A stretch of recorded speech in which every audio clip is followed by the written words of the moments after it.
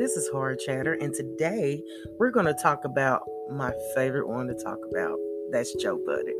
Yes, I'm taking a little time to get back to you on this, but I felt like I wanted to take my time on this. I wanted to take in what really happened, I think it's really sad that when you mess up, the one thing you don't do is look around you. I mean, because if you think about it, and if you think about it the way I'm thinking about it, we're all born to do one thing, and that is sin. When you're born, you're going to sin.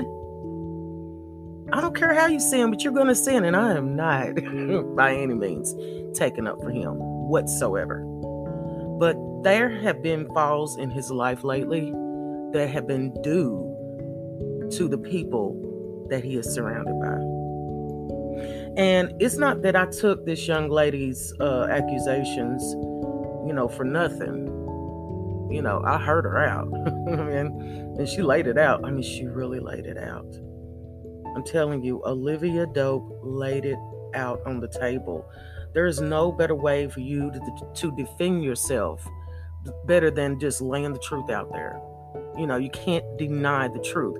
What I thought was kind of sketchy about her laying out the truth and what they really did was that they cut out very important parts of the interview. Okay. First of all, it's not easy being a woman in the workforce today anyway. It really ain't. But when you know that somebody is offended and they just keep sitting and digging that hole and they're offended, come on, Joe. What am I supposed to say? It's like, you don't put nobody on a high pedestal. And I understand that and I get that, but you just won't. Here's what I like about Joe. He speaks his truth. Okay. And it's really hard a lot of times to get somebody in social media or on the radio, on podcasts or whatever, that will just blankly just tell you what their truth is. And if you accept it, fine. If you don't, fine. And by the way, I do like the fact that he apologized. And I do like the fact that he's taking credit for what he did. Nobody is above that. I just think that when people try to make amends, when do you say, you know what? I get it. And I'm going to try to do better. And I'm going to try to make sure that I'm very more transparent the next time. This cancel culture makes me sick. Because it doesn't matter what you do. They will cancel you. But then at the end of the day, do they really matter?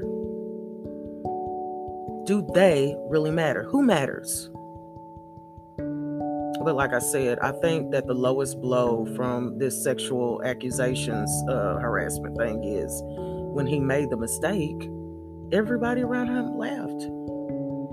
Everybody around him laughed.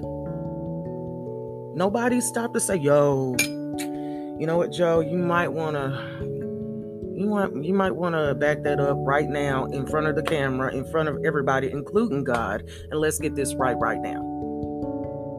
And another thing I want women to stop doing, when you get offended, when you feel like somebody has offended me, truly offended me, or my feelings is hurt, correct that right there when it happens.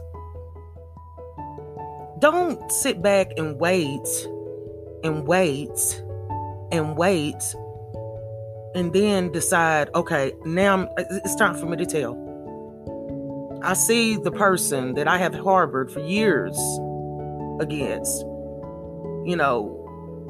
wanting to get back at him. I'm just going to wait until he get down to his last. That makes you no better than they are.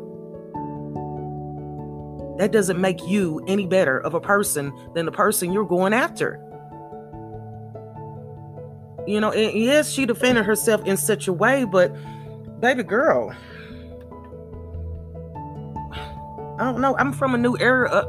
I'm from a very, very different era where things were said, sexual harassment everywhere, and I just sucked it up and moved on about my life. I don't know. I'm a Virgo, so feelings and me don't get along very well at all. I always have to look at the logical aspect of a situation before I sit up and go, oh my God, what happened? Like I said, women, men, it doesn't matter. When something happens, say something right there. Knock it off right there. Say something. Defend yourself. Don't wait years and then come back and want to. No, that ain't, I'm telling you, it's very doubtful. It's very doubtful. You know, where's your character? Where's your real character? The person that you was born at, the person that you was raised to be. That's what really matters at the end of the day. And Joe, I mean, you can only mess up so many times. You know, what pisses me off about Joe Budden and about so many very strong-minded people that are making these stupid mistakes, T.I., is that you never think about how important your position is in the community. You never think about how many people who are actually looking up to you. Because this is a very dark and dim world right now that we're living in. Things are not all right. So when you can inspire somebody and when you can be a beacon of hope for somebody, watch what you do. Watch what you do. I'm fortunate and I'm blessed to have two friends. Two friends. And both of those friends tell me when I mess up. If I say something out loud, like, yo, Nick, that, you know what? That wasn't right. Correct yourself. Because that's what real friends do. And it's sad because it's really sad. And the ego is so heavy. I mean, the thing about what I believe in the spiritual realm of things is that God giveth and God can take away.